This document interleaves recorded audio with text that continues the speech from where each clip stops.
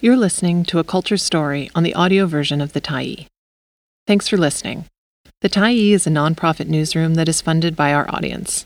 So, if you appreciate this article and you'd like to help us do more, head on over to support.thetyee.ca and become a Tyee builder. You choose the amount to give, and you can cancel at any time. For Waubgeshig Rice, Grim Hope Burns Bright. By Dorothy Woodend, November 14, 2023. Moon of the Turning Leaves. Waubgeshig Rice. Penguin Random House, 2023. In Vancouver to do a reading at Iron Dog Books this fall, Waubgeshig Rice is an affable, easy presence. While the solitary aspects of writing are a world away from the far more social part of readings, book tours, interviews, and meeting with readers, Rice enjoys the more public parts of the process. The Anishinaabe author is a former journalist, and his love of people is clear in his magnetic presence in the room. He is the kind of author who people feel compelled to connect with after reading his work. While he wasn't planning to write Moon of the Turning Leaves, the book he's reading tonight, it was his readers who spurred him on. They kept asking Rice about the possibility of a sequel to his 2018 best-selling novel Moon of the Crusted Snow. Moon of the Turning Leaves is his book-length response to those questions. Rice's work is part of a groundswell of futuristic genre storytelling that includes filmmakers like the late Jeff Barnaby, Blood Quantum, Danis Goulet, Night Raiders, and Nyla Inniksuk, back. All of these stories step into surrealist realms of science fiction and speculative fiction, but they are anchored by their full-throated responses to the pervasive, insidious forces of real-life oppressions. So it is in Rice's latest novel, too. In the aftermath of total societal collapse, white supremacists and gun nuts have raised their bearded, crusty heads. Science fiction, set in the apocalyptic near future, has been described by other writers of the genre as a form of documentary. In this aspect, Rice's experience as a journalist was an invaluable resource in imaging a possible future. He situates himself firmly in the camp of hope. Nothing makes this more apparent than Moon of the Turning Leaves' introduction, dedicated to the birth of a new baby girl. Attended by midwives, family, and friends, the birth is a joyous event.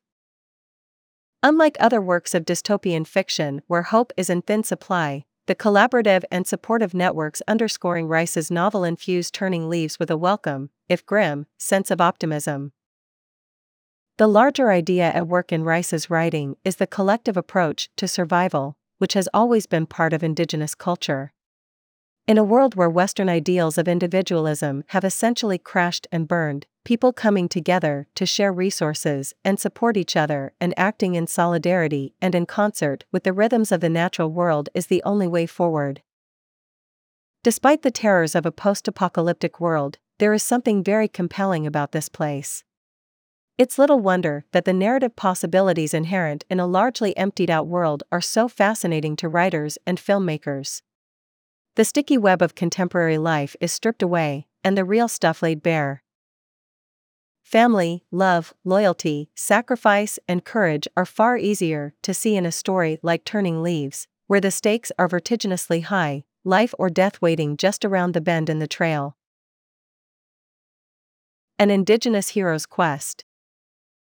In Moon of the Crusted Snow, Western society comes to a screeching halt when a massive power disruption shuts down the usual modus operandi. To survive, a small group of Anishinaabe people, led by a man named Evan Whitesky, flees the chaos and fashions a community in northern Ontario.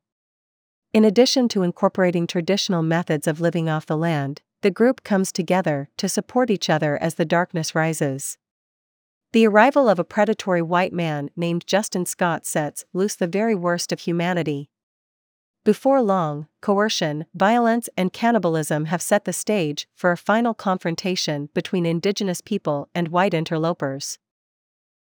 This initial story was prompted by Rice's real-life experience when a large-scale blackout in 2003 suspended normal life in large parts of eastern Canada and the United States. At the time, Rice was at home with his family.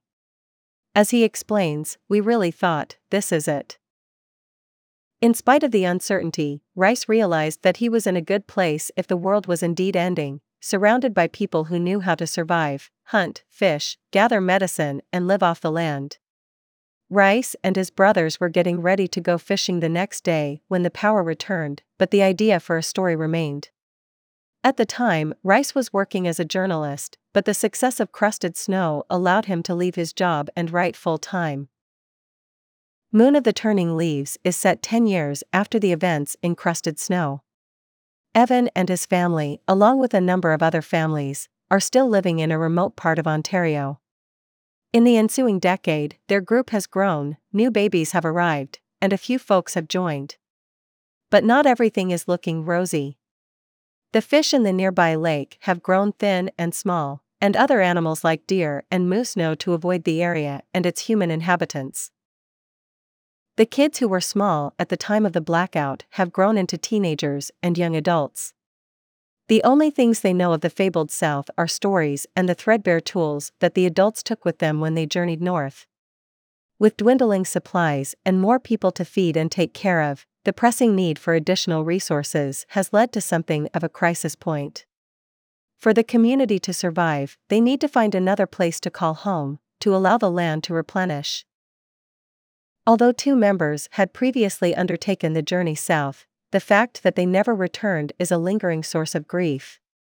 Despite misgivings, a decision is made: a small group will retrace their path, get the lay of the land, and potentially scout for another home. As Evan, his daughter Nangons, and the rest of the group set forth with just a faded and ragged map, they have only memories of what once existed in the before times to guide them. Soon enough, they encounter unexpected dangers. Not everyone is going to make it home. A call for the preservation of traditional knowledge. Dystopic tales have been thick on the ground in the last few years.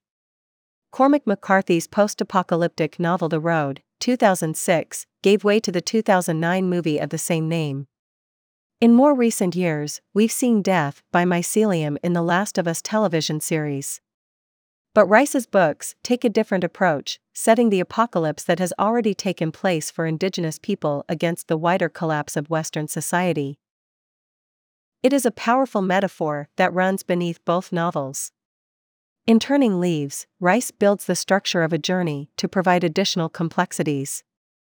From Homer to Tolkien, the hero's quest is one of the foundational human narratives. In Turning Leaves, this classic structure, taken from an Indigenous perspective, offers a deeper take on the age-old story of survival. The thing that is most apparent in Turning Leaves is how critical it is to maintain traditional knowledge. In this aspect, parts of the book recall Jane Jacobs' seminal 2004 work Dark Age Ahead. In Dark Age Ahead, Jacobs explores how knowledge once lost is terribly difficult to rediscover.